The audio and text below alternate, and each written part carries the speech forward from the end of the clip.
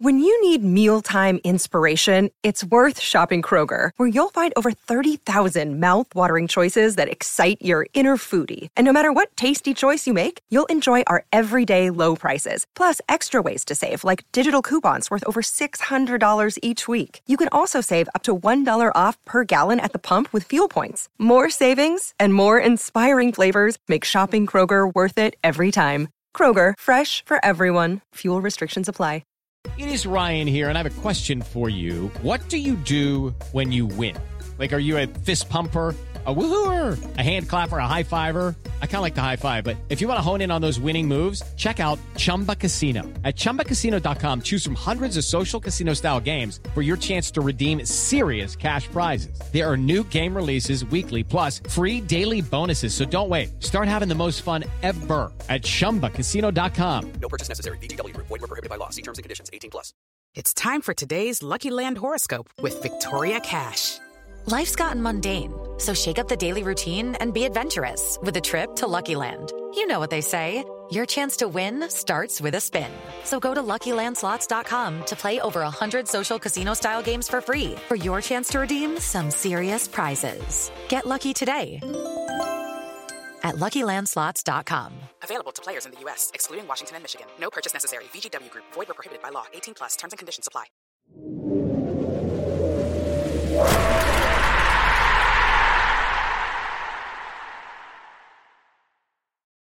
Hello and welcome to the latest Love Tennis podcast. I am George Belshaw from metro.co.uk.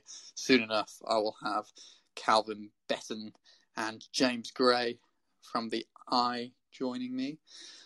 Hope you're all very well in these lockdown times. I'm certainly missing some recreational tennis. Hello, James.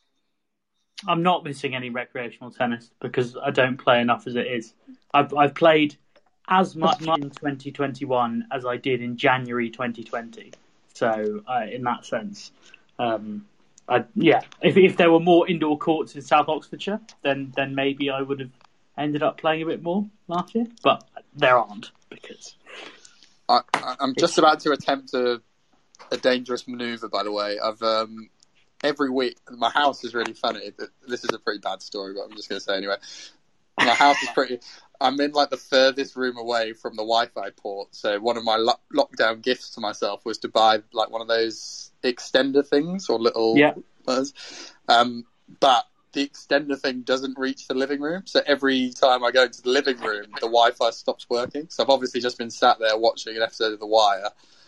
Come in here and now I'm on the wrong Wi-Fi on my phone. So I'm going to attempt to flick them and hope it doesn't just all go wrong. But that's very exciting. I'll fill in the meantime because I also have Wi-Fi related stories because I have learned since moving in with my mum that Wi-Fi goes through ceilings very easily. It does not go through walls very easily.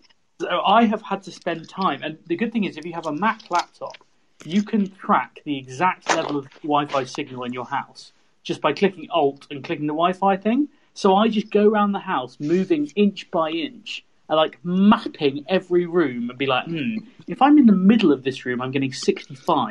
But if I move 2 feet left, I'm getting 54. I'll put the extender here. Honestly, I mean, there must be so many people who've done this in their home offices. You need to come around to my house with your tracker. So my thing is I have to have the door open. It hates going through doors. Yeah. Anyway, we should probably move on to tennis, not Wi-Fi. Great tech chat, lads.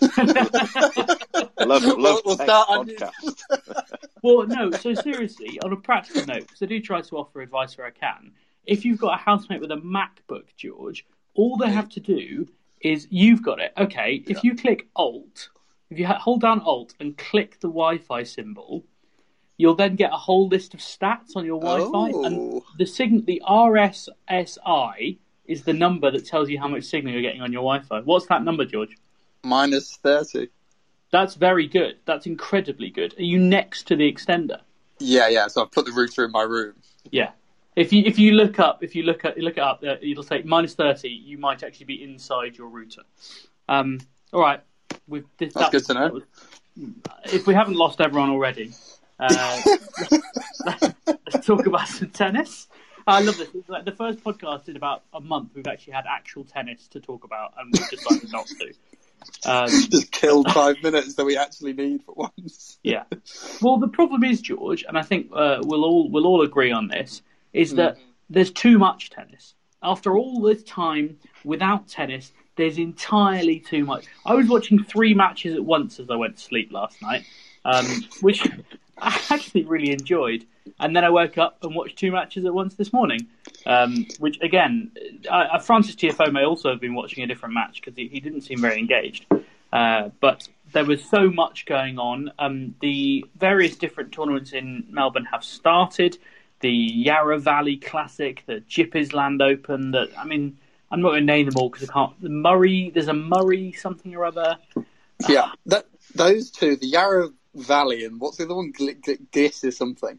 Yeah, I had to look them up. Yeah. I had to look them up about 10 times, rechecking who people who were in the draws earlier. Why aren't they just called like Melbourne 1, Melbourne 2 or something?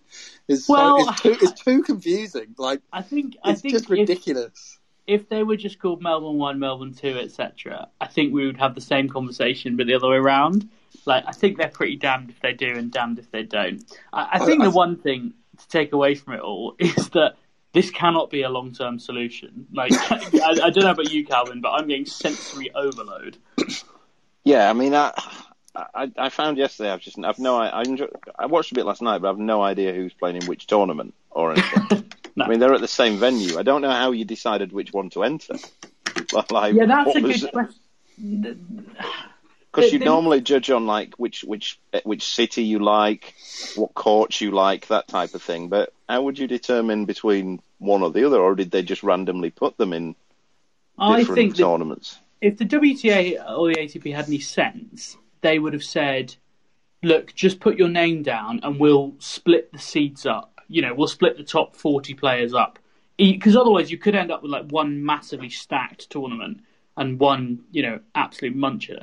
Which hasn't happened, frankly. I also have a bit of an issue with how they've done it in terms of that you can only play these ones if you're involved in the Australian Open from a ranking point of view, in that you've got players who wouldn't be getting in to 50s or that type of thing, but they are getting in if they've made the Australian Open. But somebody who lost, say, in qualies of the Australian Open can't play in it who's ranked above them. I think I've got sort of major issues with that. Just obviously, I understand the reasons why, but it seems, for example, we'll go on to it in a minute, and this is nothing against her, but Katie Boulter, for example, has got in direct to. She's in the Australian Open on a protected ranking. Yeah. She wouldn't have got in to one of these tournaments without a protected ranking, but because of this, she has got in because she's involved in the Australian Open. But whereas somebody who's ranked 380 in the world, which she normally is, would not be anywhere close to that level of tournament. And she's already reaped the benefits as well, of course, because with that one win she's had, and it could well be 2 by the time this actually goes out tomorrow, but that one win's taken her up 30 places in the rankings or something. So, it's a pretty free win. Yeah, I mean, she'd have been in it. Sorry, James. She would have been in it. She would have used one of her protected ranking. I'm only using her as an example. But I don't like this rule that you can only play these ones if you're involved in a different tournament. It does feel... look, the thing to say about this is the whole thing is a means to an end. And I don't know if ever in the last 2 weeks anybody said, oh, maybe this is how we should always do it. Instead of having extended runs in countries, we should have a condensed week before, loads of tournaments, bit of a festival of tennis. I mean, I was going to say it feels like Glastonbury, but with the number of empty seats, it really doesn't. But I think the very first day, and all of these problems might be a bit ungenerous, but I think we've already realised that this is not a good way to run things. The empty seats is a really interesting thing as well. I'm going to be intrigued to see how the ATP Cup looks later in the week, for example, because I looked at some of the pictures from Serena Williams' match. I can't believe she's ever had a less attended professional match since she was, well, I don't 14? know, possibly ever. I mean, it was unbelievable. And, there's been a lot of talk about they're struggling to sell tickets, and they're putting these tickets down very, very low prices because they can't shift it. I'm not just I'm not sure at the minute whether, Australian fans are a bit like, okay, I'm going to wait and pick the bigger, in inverted commas, event. So, it's one to keep an eye out for the ATP Cup, but let's hope it's not a precursor for the Australian Open, because we were all quite excited about how many fans there were, having seen that Adelaide exhibition last week. Yeah, I think it's interesting. There's some mitigating factors that thanks to Alison Mitchell on Twitter, the commentator. I think she's down in Australia at the moment, working, I'm assuming, on the tennis, but I think she may have just gone down there for the whole winter to work on the cricket as well. And she pointed out, quite rightly, that the schools are back now in Australia, whereas usually the Australian Open's a big part, and then the run-up to it is a big part of school holidays. So that makes a massive difference. People are back to work as well. People aren't on holiday, which is a big issue. But also, there's a difference. Yeah, exactly. But also, usually schedules around tournaments are very, very tailored. And, on one day you've got 3 or 4 people who sell tickets, and then you've got the rest. This is how tennis always has been. When you've got this many tournaments going on at the same time, you've got too many good matches and not enough kind of cohesion or ability to sell tickets by saying, come this day, this person's playing, come this day, this person's playing. I think the ATP Cup will sell better. Famous last words, because in 2 hours' time I might be proved wrong. But it has names that they can sell on, if you know what I mean. And that's what tennis always has to do. Yeah, but I think that's a fair point. But, still, I would say, the numbers we're talking about, even with those mitigating factors, someone like Serena, that schedule's out a day before. People can get days off. Do you know what I mean? I'm surprised it was that low. Let's put it that way. That looked to me like everyone in the grounds would have gone to watch Serena, and you're still barely getting to triple figures. That's low. There was no bigger attraction than hers today. Yeah, I still think that it comes back to the argument again as to how many people want to watch it. And I can't imagine, still, even considering all what we've said, that if Roger Federer was there, that stadium would not have been at maximum capacity for what they could have got in. And I think that's just the power. That's a broader problem, is tennis lacking stars at the minute. And it's something that they have to address, I think.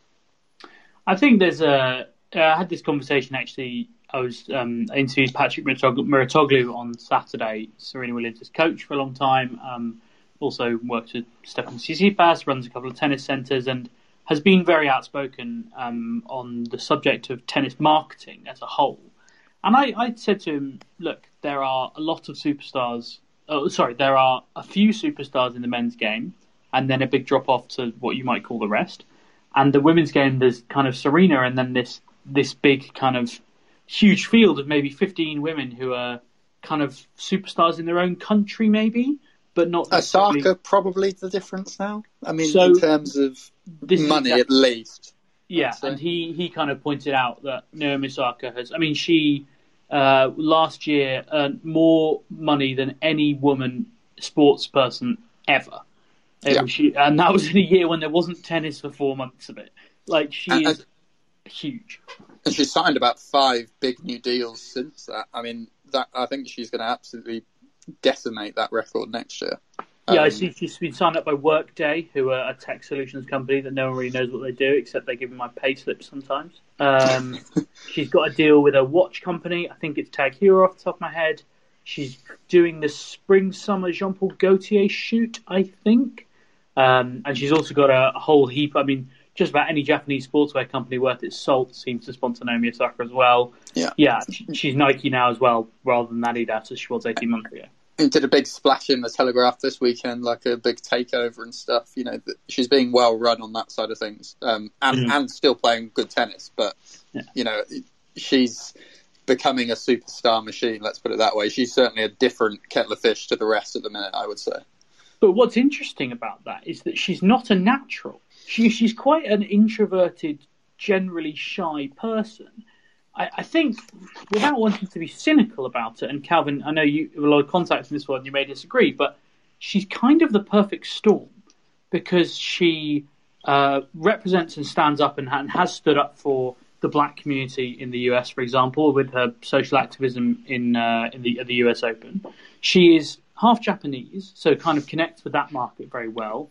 She's female, which has a whole different market to it.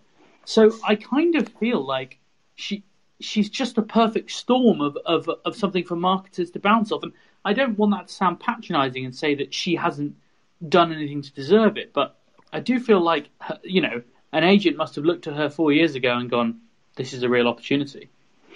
Yeah, well, I know they were, for definite, looking at it that way, through the contacts that I have in that world. That is it. And more than anything, like all those things that you've just said, it is a perfect storm. She's got the Asian side, the Asian market, but she's also just nice. That's the thing. When she gives her interviews, even from when she first broke through, I think, did she win something big before the US Open that year? Did she win one of the Masters? It was Miami, I think it was. Yeah, won Miami, and the interview she gave, it was sort of very innocent, and she was a bit starstruck, but she just came across as likeable. She's nice and likeable, and that's one of the things I think that it's just the icing on the cake. It's amazing how quickly as well, maybe it wasn't always the case 10, 15, 30 years ago, but now it seems like that process from nobody to somebody is so expedited because... I mean, I know she was involved with IMG from quite a young age, I think, because she trained at the academy in Florida, and so she's kind of been in the system, for want of a better phrase. But it's amazing how quickly someone can go from being someone who's basically unrepresented to being an international superstar. Yeah, and there's a positive trend in terms of sports marketing as well, where athletes are now being encouraged to kind of build their profile wider in terms of like speaking out on issues. There's been a few pieces about like Marcus Rashford being heavily encouraged by Jay-Z's agency Rock Nation, to do that sort of thing. And obviously, as you say, some people will look at it cynically, being like, "Oh, they're just doing it to make money." But at the end of the day, it's actually way better to have these athletes feeling confident to speak about these issues, and at the same time, it does give athletes who are going to transcend their sports. Do you know what I mean? Like Marcus Rashford, as much as I like him, isn't like as good as Lionel Messi at the minute, but he's transcending his sport by his activities off the pitch, and that's a good thing because he's a good person and he's got it makes them more rounded and gives them more opportunities to kind of promote good messages, which I think is a good thing. I guess the important thing is not to stray into virtue signalling. You can virtue signal all you want, but you've kind of got to walk the walk as well. And that's what's really important to say about someone like Marcus Rashford, is that he not only has talked the talk, but he has made a genuine, palpable difference to people's lives. And I think, there's a lot of kind of side of the politic that says, I can't believe all these sports stars sit in their ivory towers and, tell us we should all be better people and do this and do that. But if they then back it up with, appreciable, demonstrable action, it makes a huge difference. And they've got to be confident enough to say it first and then to do it. Yeah, and in fairness to Osaka on that point, if you think about that tournament that was before the US Open, Cincinnati, New York too or whatever, she got them to stop playing on that day. She got the, with all the kind of Black Lives Matters protests, she got them to call off playing that day. She wore all those masks every day with bearing victims' names on stuff. And she said she won that tournament for it. That sort of thing inspired her to be better on the court because she didn't want this kind of thing being like, okay, she's distracted off the course by these other issues. She really wanted to win for that reason. So in terms of trying to promote good things, actually helping her tennis as well, that's another great combination that could see her hit all sorts of heights. Yeah, she's a really exciting and important person to have kind of as part of the tennis scene. And to come back to what we were saying is they need a couple more. Someone like Simona Halep is a superstar on the court, but doesn't seem to have that image on a international basis. And I don't know why. I know she's huge in Romania. Yeah, but with the greatest of respects, Romania ain't the world. Coco Gauff's the other one, isn't it? I mean, hopefully, she's the one who's made a lot of noise. If you think about, considering she's 16 and only just cracked the top 50, if you ask most people, I reckon, in this country to name those people who can name 10 female tennis players, I imagine she's probably one of them now, which is quite a big leap early on. I mean, unfortunately, I think that probably Nick Kyrgios might be one of them as well, undeservedly. But that's what I mean. You know, the kind of star power that comes with it, considering she's 16. You know, even Kyrgios has been close to the top 10 and made a Grand Slam quarterfinal. As much as Calvin loves to call him a part-time. Calvin talks about Nick Kyrgios' ability all day. Yes, he's made a Grand Slam quarterfinal in an 8-year tennis career. To wind you up. Let's move on before Calvin explodes. It's very early for that. Osaka has been in action on the court this week as well. She was up in Adelaide with the other top 3 players in the world and Irina Camelia Begu, who I believe was there as Simona Halep's hitting partner, so she had a bonus set with Venus Williams. But there was a day at the drive, they called it. There were fans, there was drinking, there was handshakes. There were all these things that kind of we've forgotten existed in the tennis world. There was also some actual tennis, which was occasionally serious. I watched some of the Simona Halep-Ash Barty match, and that was a decent hit. Djokovic pulled out of the first set of his match. I'm going to talk through the timeline of this, right? So Novak Djokovic is due to play Jannik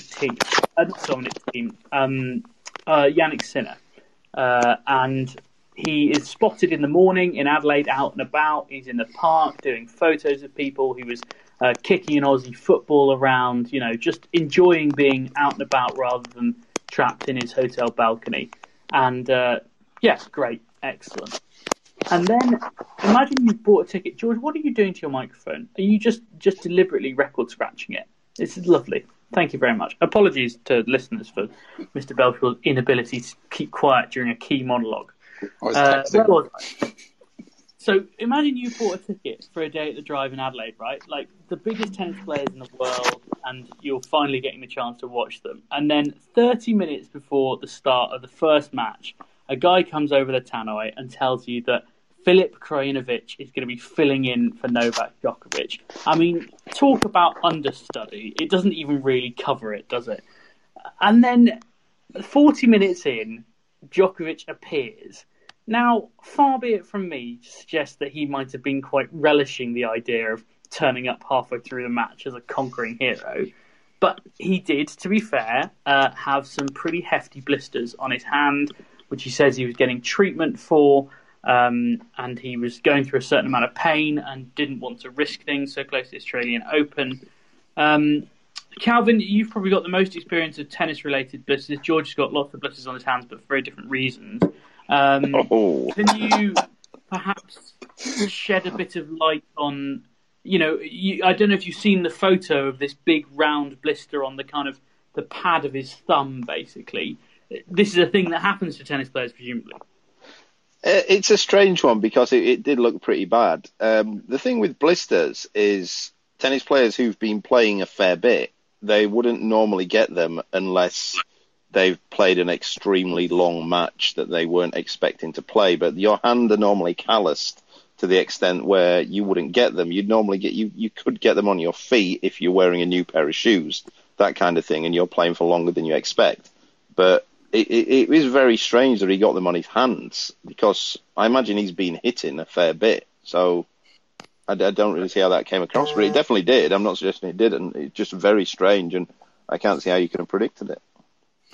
Yeah, I mean, I think I read from his quotes afterwards that he was saying that he'd kind of stopped doing any tennis stuff during a lot of this quarantine, had like purely gone out to work on his fitness, which sounded quite an odd plan to me if that was the case and that was the excuse, that, given he had his practicing rights every day to go out and do that. So that didn't really wash with me, but that does sort of back up what you're saying about maybe stopping playing and then suddenly having a problem starting again.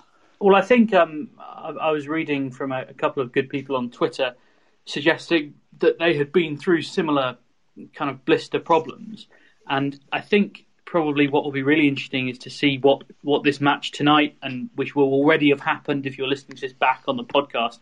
He's playing Denis Shapovalov in the ATP Cup, to see what kind of shape his hand is in, whether he straps it up fully, whether he pulls out half an hour before, because they won't let Filip Krajinovic fill in for this one, partly because he's not actually the Serbian number 2, is he? It's Dusan Lajovic. So it'll be interesting to see what kind of shape that's in. The good news is if you've got tickets for the ATP Cup tonight, you'll get Novak no matter what, because Denis Novak's playing Fabio Fognini, which is obviously a better match anyway. There'll be no shortage of drama, I would have thought.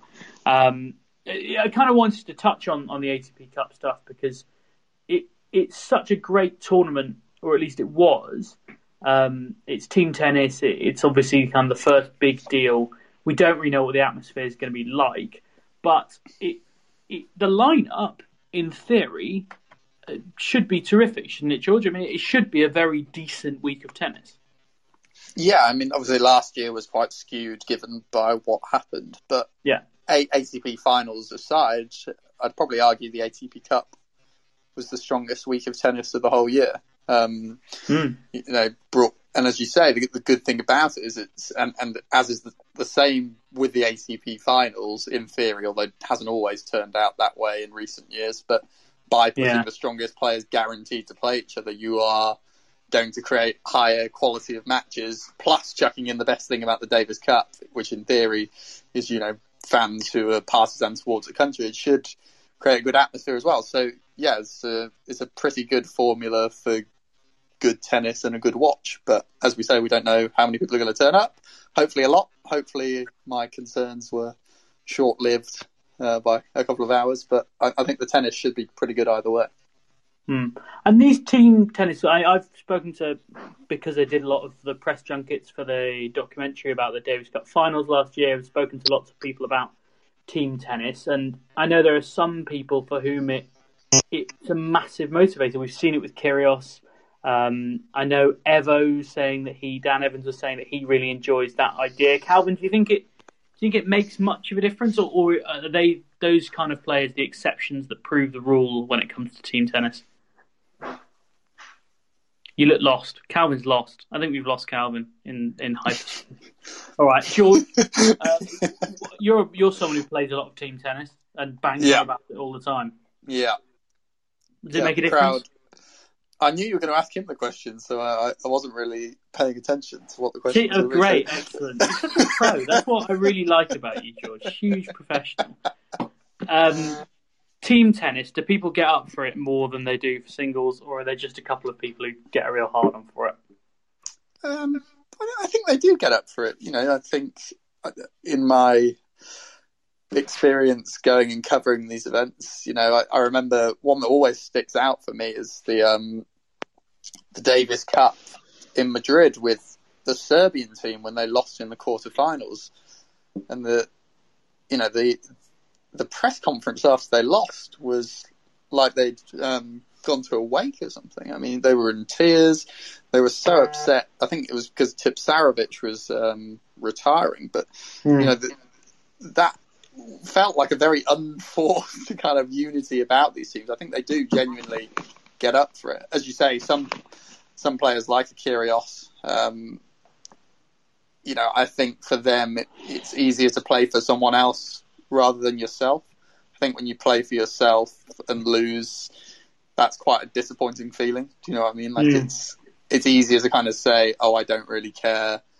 It doesn't really matter to me. I'm not trying. That's why I'm losing, rather than be like, I want to play because I want to win. And if I lose, that hurts a lot more. But when you're doing it for your teammates, it's a bit more of a kind of free thing. You really want to do that. And Kyrgios, when he is applied, is such a talented player, as much as Calvin hates him. You know, it can bring great things out of him. So yeah, I think it does give a little bit of an extra percentage on it. But yeah, let's see if Calvin can tune in now. Is he back? I don't know. We might have Calvin back. I've got a special request for a Calvin Kyrgios round. Mitchell Furman is saying that he'd like to hear Calvin's point. I think we might have lost him in hyperspace for a bit. But maybe the Yorkshire internet is going to hold up. I think I can speak for him when I say absolutely nothing, because he's going to speak for himself. What was the question? Sorry, I'm bad. I want you to explain that you don't actually hate Nick Kyrgios. Mitchell Furman in the chat, who's a first-time listener, I think, is making the point that Kyrgios is pretty transparent about who he is. How would you respond to that? Yeah, he is. There's no doubt about that. I guess my issue is a bit with him, but more with other people who keep talking about how talented he is. And it's kind of died down in the last year. But I used to have this debate with other tennis coaches where they'd say he definitely would win a Grand Slam. And I was always adamant that he wouldn't win a Grand Slam. And for all his talent as well, even taking away the fact that he never plays tennis, for all his talent, he has the lowest percentage of points won on return of serve in the top 150. Or he did until last year. I've not checked it recently.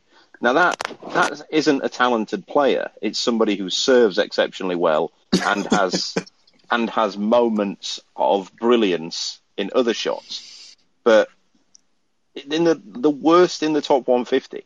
And he's not been in the second week of a slam for 5 years.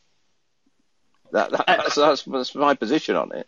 I agree with you, and he always still gets brought up. And George and I have both had this experience with editors where, in planning meetings or just in conversation, they'll ask about Federer, they'll ask about Nadal, they'll ask about Djokovic, and then it's probably Kyrgios. I remember in particular my tabloid editor, who I won't name, but he does now work for an extremely big bookmaker doing their banter. For want of a better word. And he pretty much only wrote about Nick Kyrgios when he was writing about tennis. And, for want of a better word, he pushes the needle. So there you go. He doesn't... Yeah, but also, James, another thing is that the sort of the way he's... It's all right saying that he's transparent about who he is, but we're talking about a marketing problem in tennis, that type of thing. And no doubt he does add certain elements of that and certain aspects. But at the same time, he tanks a lot of matches. People are paying money to go and watch him play tennis, and he doesn't try a lot of the time.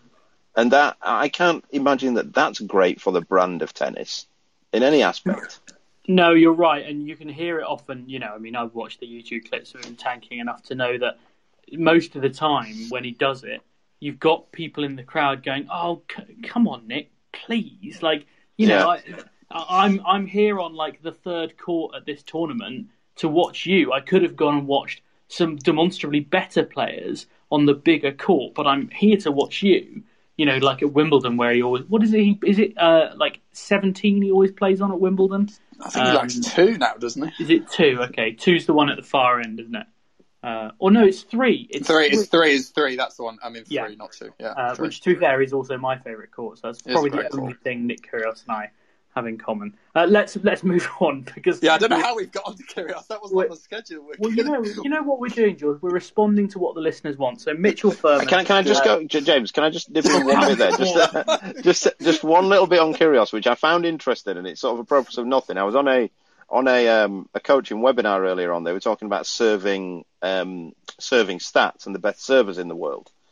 For last year, or for the last 12 months of full tennis, so I guess 2019.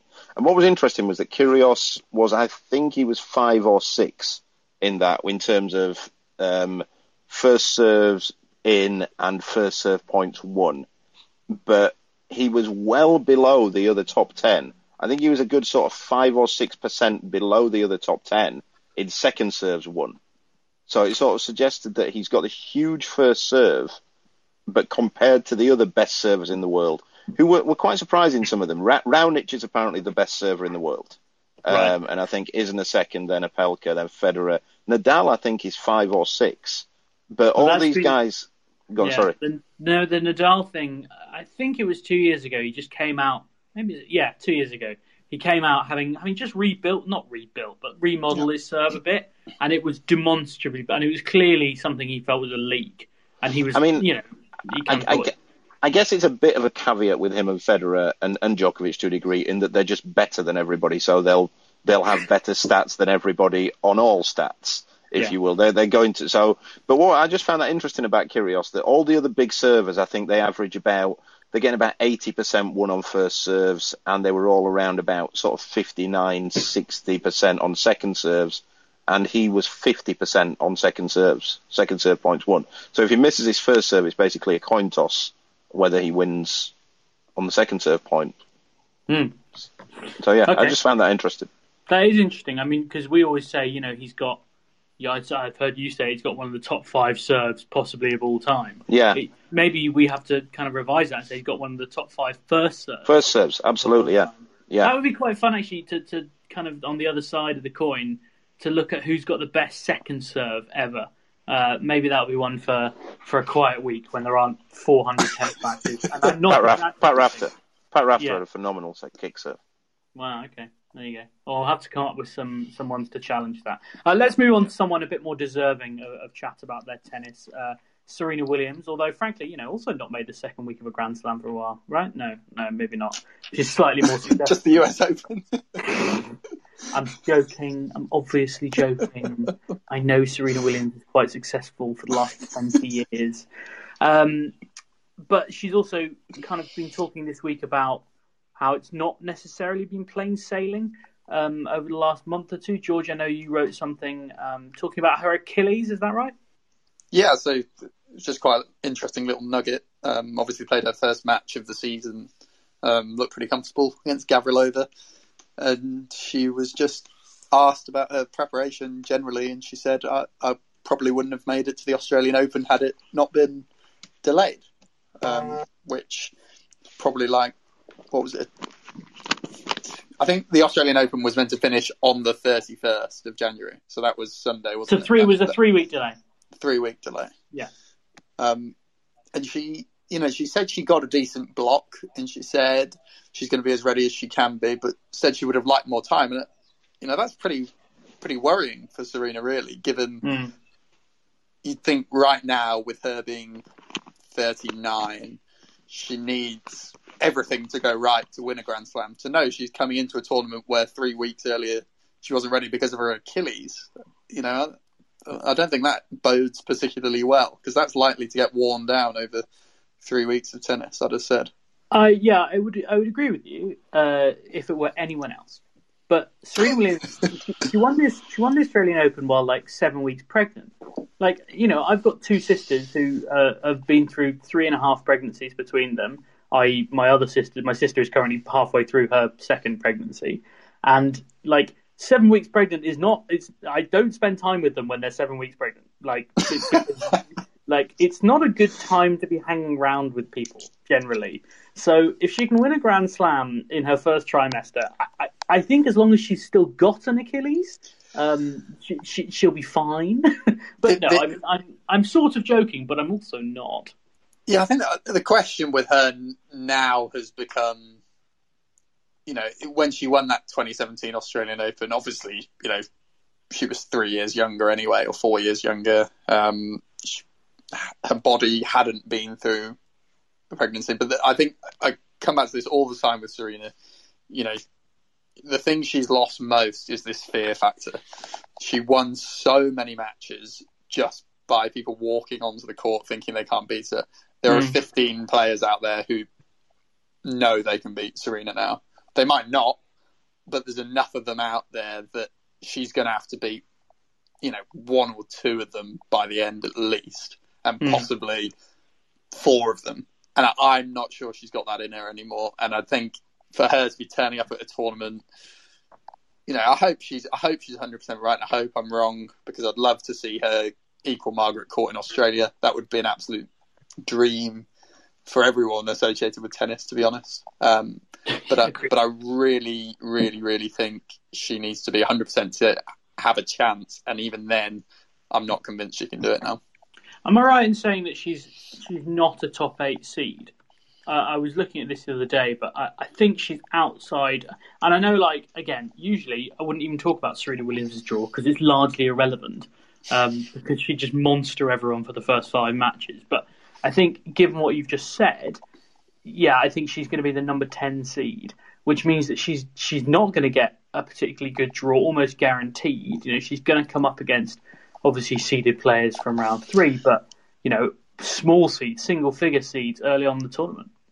The one thing I'd say to that is just look at the French Open and tell me that those top 8 are going to be getting there. You know, it isn't as much a guarantee. You know, I think in the men's game more at the minute, if you drop out the top 8, in fact, it's more the top 4, to be honest. If one of them drops into number 5 and had it swinging around, that becomes a problem potentially. But for the women's game, I think she'd be all, you know, she'll have to beat them anyway, but you never know, let's put it that way.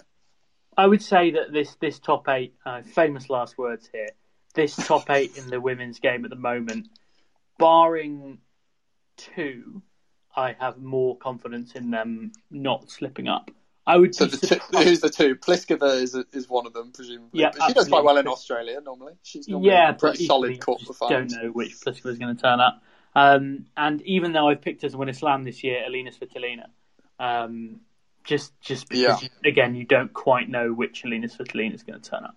Whereas I think the other 6, Barty, Halep, Osaka, Kenin, Sabalenka, and Andreescu, form and pedigree.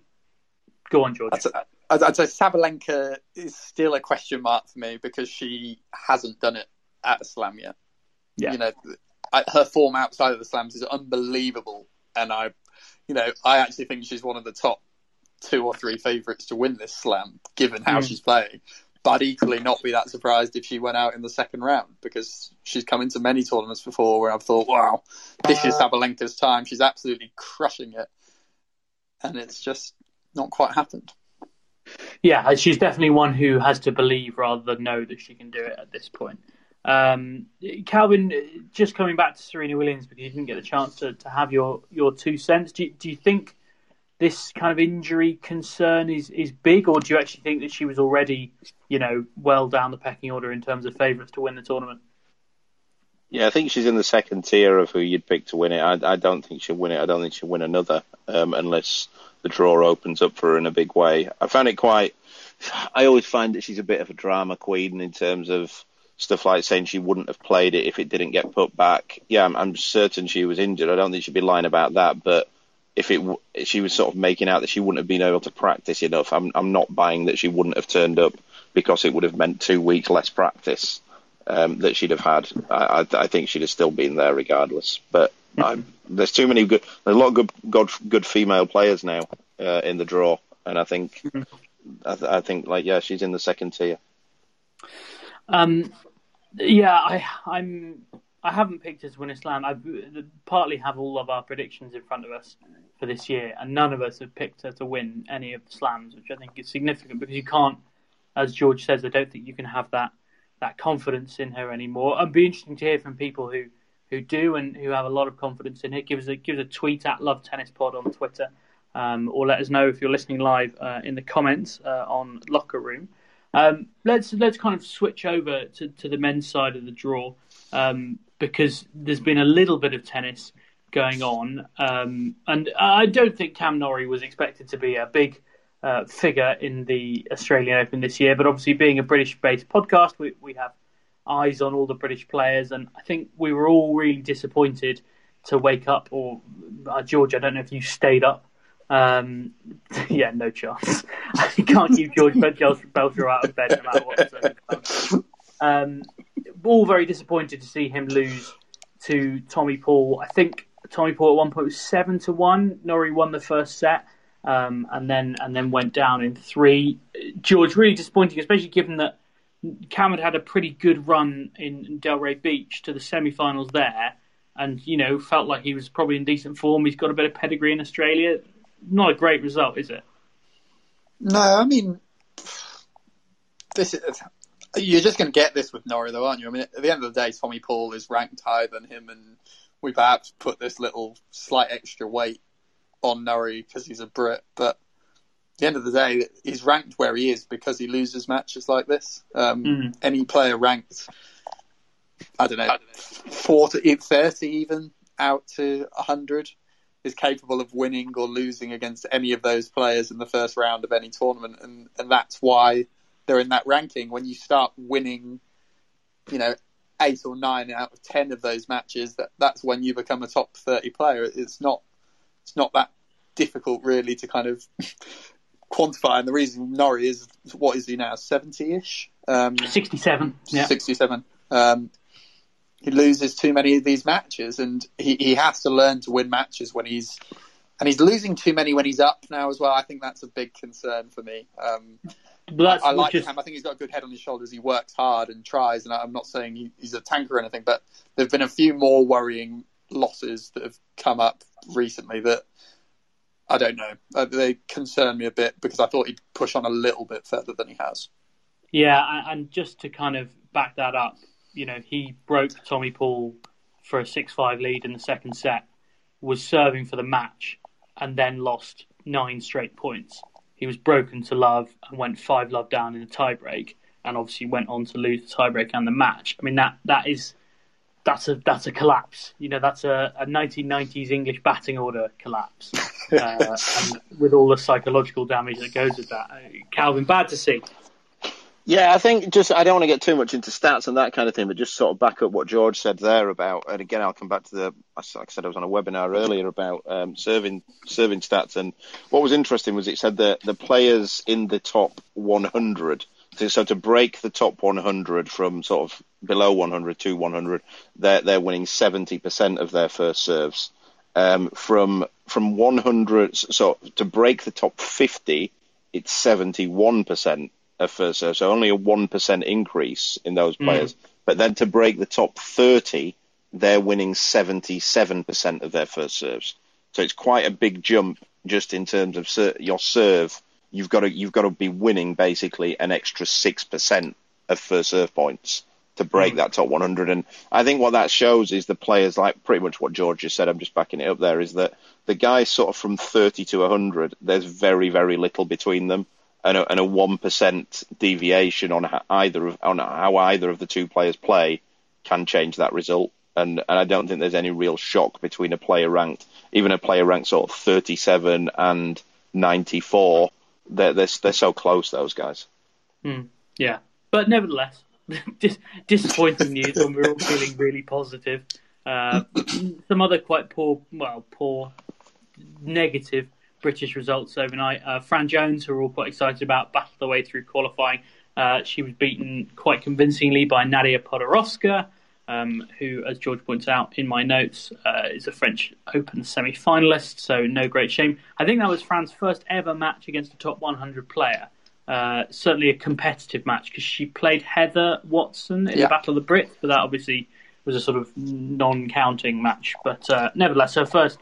Sorry, George. You going to take it? I was just going to say there was quite a funny little chat about this when she qualified, because it was put to her, you've only played one top 100 match. I think it was Mandy Manila, maybe.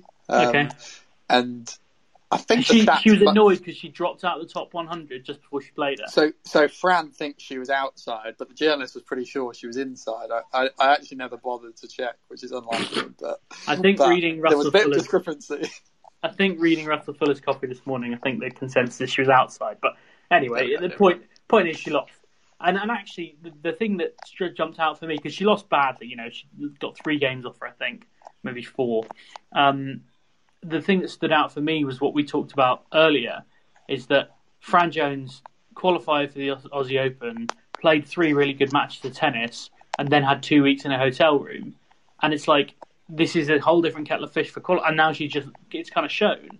I guess at least she's got one, kind of got the cobwebs away a bit, but usually you've got qualifiers coming in on a real high, having played really well, often on the same courts or similar courts to the main tournament, on a real high, gives them a chance against someone naturally better than them. She's kind of now not going to have this.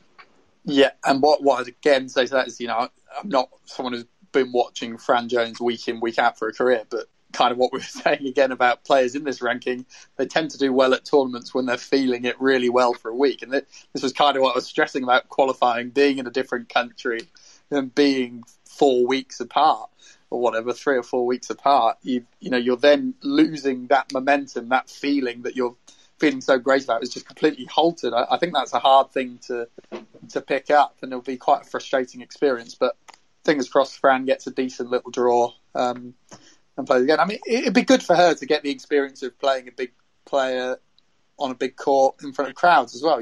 That's what I imagine a lot of tennis players live for and want to do who haven't been to a slam. In a way, it'd be worse. I always think, I might be wrong here, but I think it'd always be worse to be put out on court, 17 or whatever, play the world number 90 and lose in straight sets than it'd be to go out, play on Rod Laver, lose by the same scoreline to someone like Serena Williams. I mean, that would just be a better experience to me. Yeah, I think so. And, I remember reading, I was doing some pre-Aussie Open stuff last week, and I read about when Naomi Osaka got beaten really badly by Vicky Azarenka in 2017 at the Australian Open. And she got absolutely battered. I think there was a bagel involved. And, she had beaten someone half decent whose name escapes me, a Czech player in the second round, number 14 seed, and I can't remember who it was. Anyway, so she was kind of being talked up a little bit as this new thing, and then she got absolutely battered by Azarenka. And she said in her post-match, she said, "I'm really glad I lost to Azarenka. I'll get so much out of this." And I think that's exactly what you're talking about, George. For these players, you can lose to world number 90 any week you want, really. You can't always, get in the ring, so to speak, with players like that. So. To that point, I mean, Novak Djokovic has won 8 Australian Opens. Yeah. First time he played the Australian Open, plays Marat Safin, gets 3 games. Now, I'm not saying it's the perfect ingredient for a great career to go out there and be hammered, but you'd be surprised how many of these big names have gone out there and had their bum handed to them against a recognised star, and it actually gives them the thought, you know what, that's the level I need to get to, and they work and get there. So, I think there's quite a positive to getting a tough draw when you're in someone like Fran Jones's position, where realistically you're not going to win probably more than a match, I would say. Maybe that's a bit harsh, but that's how I view her tournament coming up. Calvin, you've obviously got a lot more experience than George or I of these things. I imagine when there is a chance of drawing a big player, there must be a kind of, for you as a team, as a coach and as a player, like a weird double-edged sword, because you're sitting there going, oh, I'd quite like an easy draw, but also, oh, there's so-and-so or there's so-and-so. Like an FA Cup draw. Do you want the big away tie or do you want the easy draw? The only time I've been involved in a singles with a player, and I was just sort of travelling coach, was when Dave Sherwood played Wimbledon in 2005, and he got a pretty decent draw. He played a Brazilian lad on an outside court. There was still a big crowd. It was still been the biggest crowd he ever played in front of, and we probably preferred that, if anything, because he won it, and for the rest of his life he'll get to say he won a round at Wimbledon. Yeah. And then he went and played Feliciano Lopez on court 1, and he lost that. But it was competitive. But so the win was the better experience then. Yeah, I think so. But then again, I think it's unless you're going to get Federer, Nadal, Djokovic, I think, or in the women's game, Serena, or would have been Sharapova or Osaka now. I think most players would prefer to get the win. Apart from anything else, it's twice the prize money. That is the other big flip side. But I'd always prefer to have a win. I'm very competitive, so I'd prefer to get whoever I think I've got a better chance of beating. Yeah. And the players, I guess, as well. The players are the mentality. They're professional athletes. They never think this will be the last time. They always think they're going to get there again and they'll have another chance. But the flip side of that is someone like Alex Bogdanovic, who got this terrible sort of name for always losing first round at Wimbledon, and he had some absolute stinking draws. I think he played Nadal like 3 times, Federer once, James Blake once. So yeah, he's got some great experiences, and everyone's slated for never winning a match. So, oh dear, yeah, okay, fair enough. Let's move on. George has insisted that we check in with our young guns. You may remember, if you were listening a couple of weeks ago, we've all picked a young male and a young female player to have a big year. We're going to basically look at the end of the year as how they've improved their rankings by percentage. The reason George is so keen to talk about this is because he picked Italy's Lorenzo Musetti, who got to the final in Turkey. Is that not right, George? No, the reason is I just think it's important we look at the competition every week, particularly when I'm winning. Right, okay. Do you know how many places he's gone up in the rankings? It didn't go up as many as I was hoping, to be honest. I think it was about 7. I checked earlier. So up 7. But my point of why I picked him in the first place was because he's going to have big form on clay this year. So to be getting to a challenger final, losing to Jaume Munar, who, as we all know, is a solid clay court player, who I think has probably been to the third of the French Open or something like that, and I expect him to be someone who we'll see in the quarterfinals there at least in the future. That bodes well for my boy Musetti smashing it on the clay next year. So you think of the three of us, you've had the best week for your young player? I think Korda's off to a good start this year, isn't he? Sebastian Korda has just won his second ATP Challenger title in France. You're absolutely right. I mean, the field strength wasn't great. He was the number 2 seed. He lost 2 games in the final. He basically smashed everyone in sight. Although he did drop a set in the second round. So let's not do the Challenger Quimpe, where he's playing again this week because they've got 2 tournaments in a row, and I fully expect him to rack up another one. I thought you were a bit keen to let me talk about this. I knew there must be some sort of caveat coming.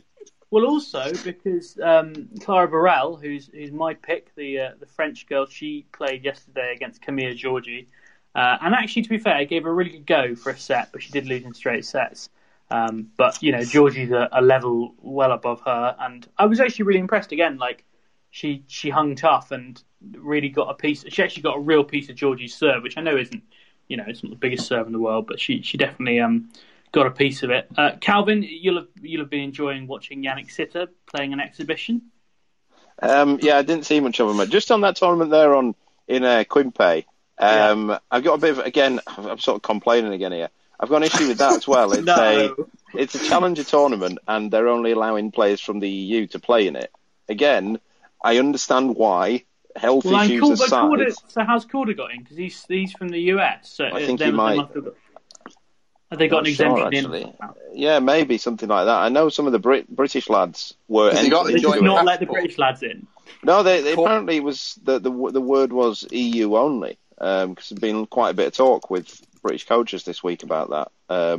But regardless what it is, I get why, and again, from a health point of view, totally get it. But I have a major problem with them with them just sort of keeping these as challenger tournaments, because you're only having 2/3 of the field in. Have you seen what's popped up, James? We've had a speaker request again. It went so well last time. Do you want to go for it? Oh yeah, from far away. Who's trying to come in? So we've got Casey Shapiro. Casey, okay. What have you got to say? No pressure, Casey, but the last person we invited to do this didn't say anything and dropped off the call, so no pressure. Just wanted to say what's up. Hey, Casey, how you doing? Doing pretty great. I'm a big tennis fan, Who do you like? Yeah, who's your guy? Who's your main tennis guy? Okay, fair enough. Nadal. I've been talking up Sebastian Korda for at least a month now. Is he a big deal in the States? He's someone you're excited about to have a homegrown talent? Yeah. He's got the best backhand. I saw someone the other day, Calvin, you might be able to comment on this. Someone was trying to say Sebastian Korda's got the best backhand of any American player ever, which for a guy who's yet to crack the top 100 was quite bold, but I don't know if you can think of many other backhands. Not for America, no. They're renowned for having terrible backhands. But if you go through them, sort of all the big names recently, it's bizarre how American players have pretty bad backhands. So like you go right from Roddick, by far his worst shot. At the same time, you had kind of Mardy Fish, Robbie Ginepri, those guys, and now Isner, not a great backhand. Sam Querrey's is not bad, to be fair. Okay. But yeah, it's been very strange. Like sort of from Agassi, who had a phenomenal backhand, probably the best two-handed backhand I've ever seen, along with Djokovic, I guess, and Andy Murray, who's got a great one. But yeah, Americans just bizarre. They tend to just have pretty bad backhands. Well, Sebastian Korda's not one of them, so that's good. So yeah, he might have. His dad had a phenomenal backhand. I know that much. Yannick Sinner hitting in the exhibition up in Adelaide. I did actually watch Anastasia Potapova this morning, who was in with Simona Halep, who, to be fair, and I don't like saying this because George has picked her to win the Australian Open, Simona Halep was hitting a very good ball this morning. And Potapova kind of hung with her, but then, at 4-5 in the first set, Halep just started hitting the baseline with every shot. And it's like, well, this is...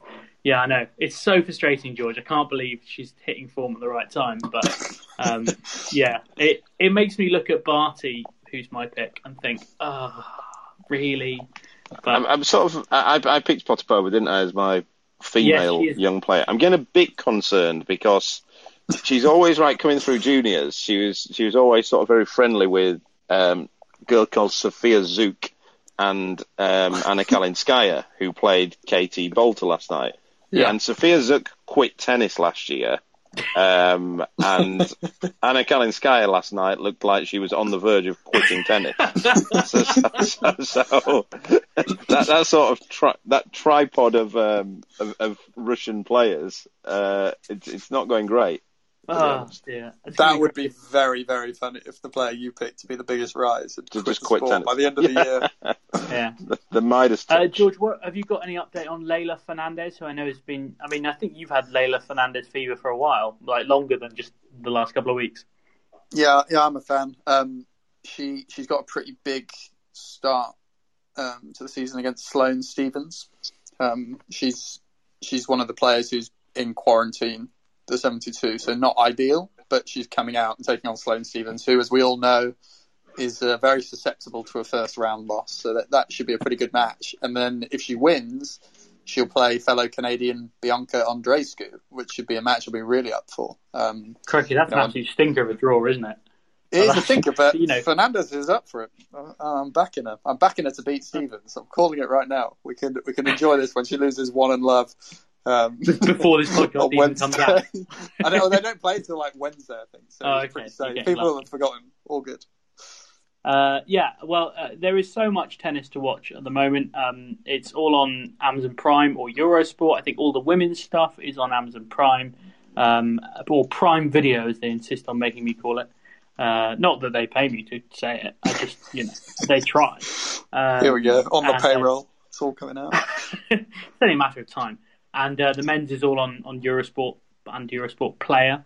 This is the great thing. I kind of, without want to get too off topic, I've been quite frustrated by the Premier League kind of move to get more online broadcasters involved in broadcasting Premier League, because quite frankly, most people don't have the broadband capacity to kind of do live streaming of sport for 2 hours at HD quality without some sort of interruption.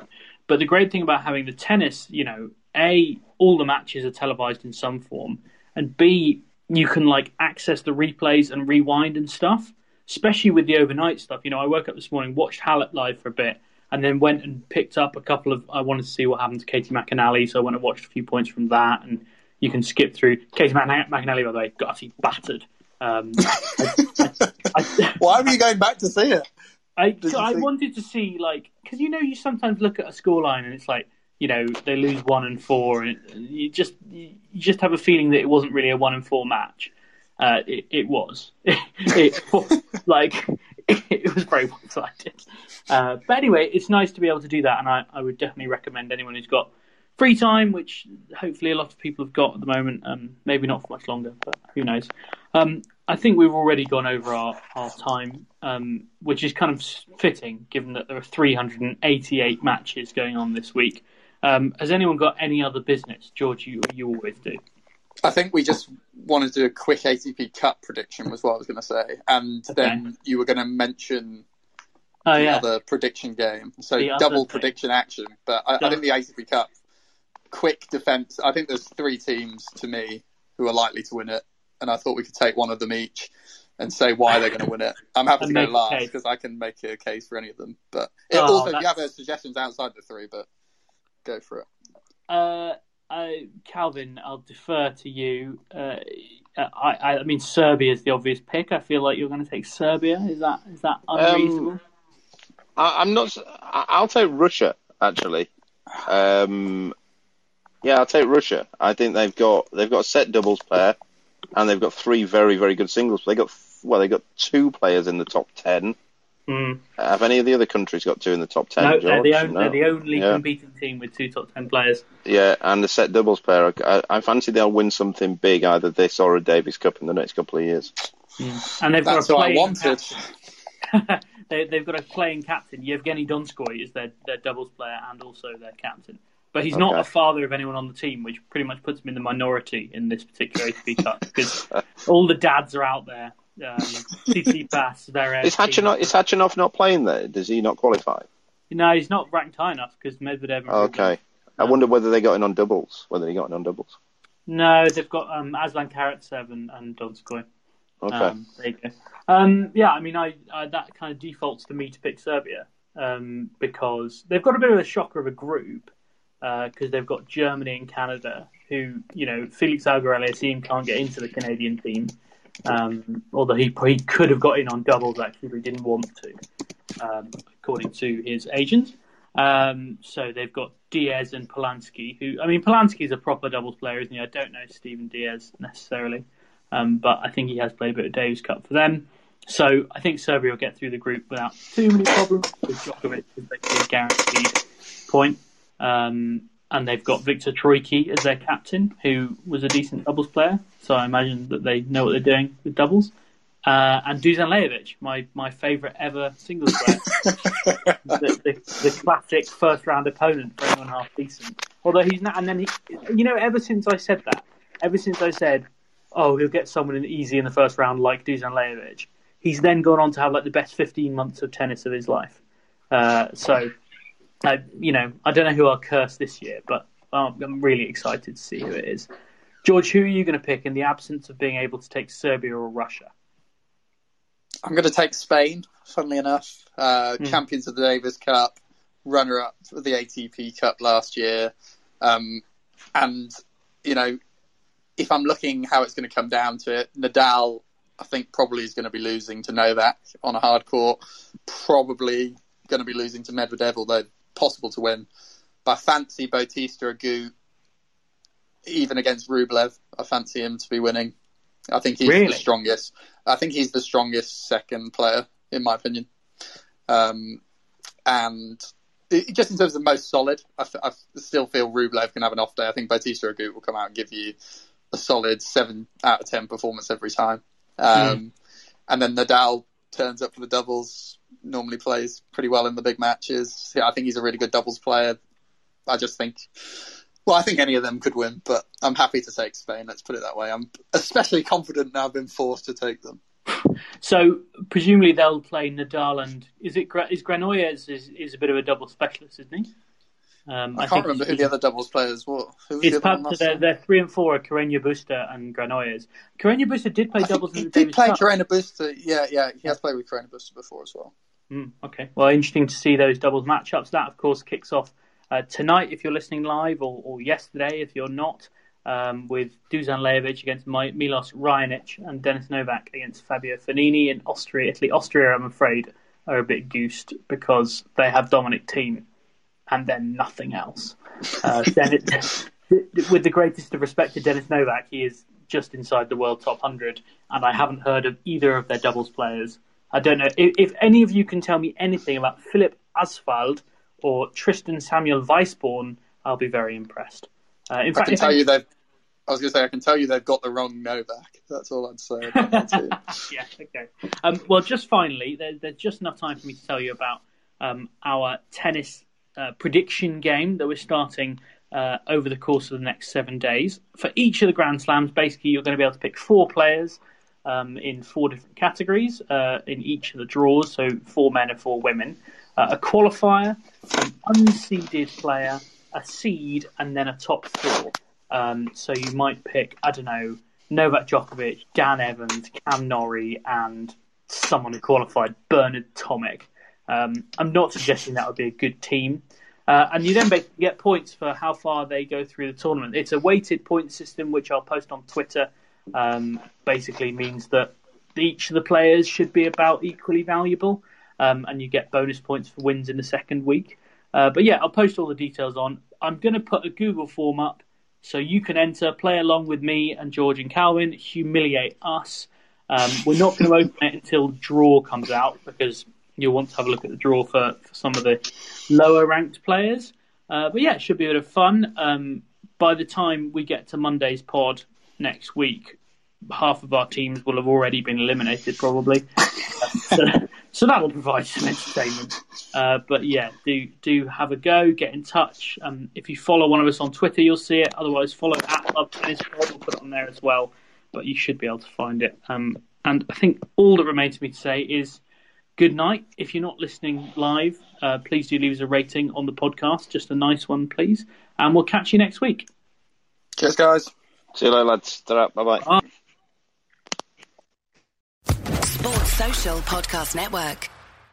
Step into the world of power, loyalty, and luck. I'm going to make him an offer he can't refuse. With family, cannolis, and spins mean everything. Now, you want to get mixed up in the family business. Introducing The Godfather at ChumbaCasino.com. Test your luck in the shadowy world of The Godfather slot. Someday, I will call upon you to do a service for me. Play The Godfather, now at ChumbaCasino.com. Welcome to the family. No purchase necessary. VGW Group. Void where prohibited by law. 18+. Terms and conditions apply.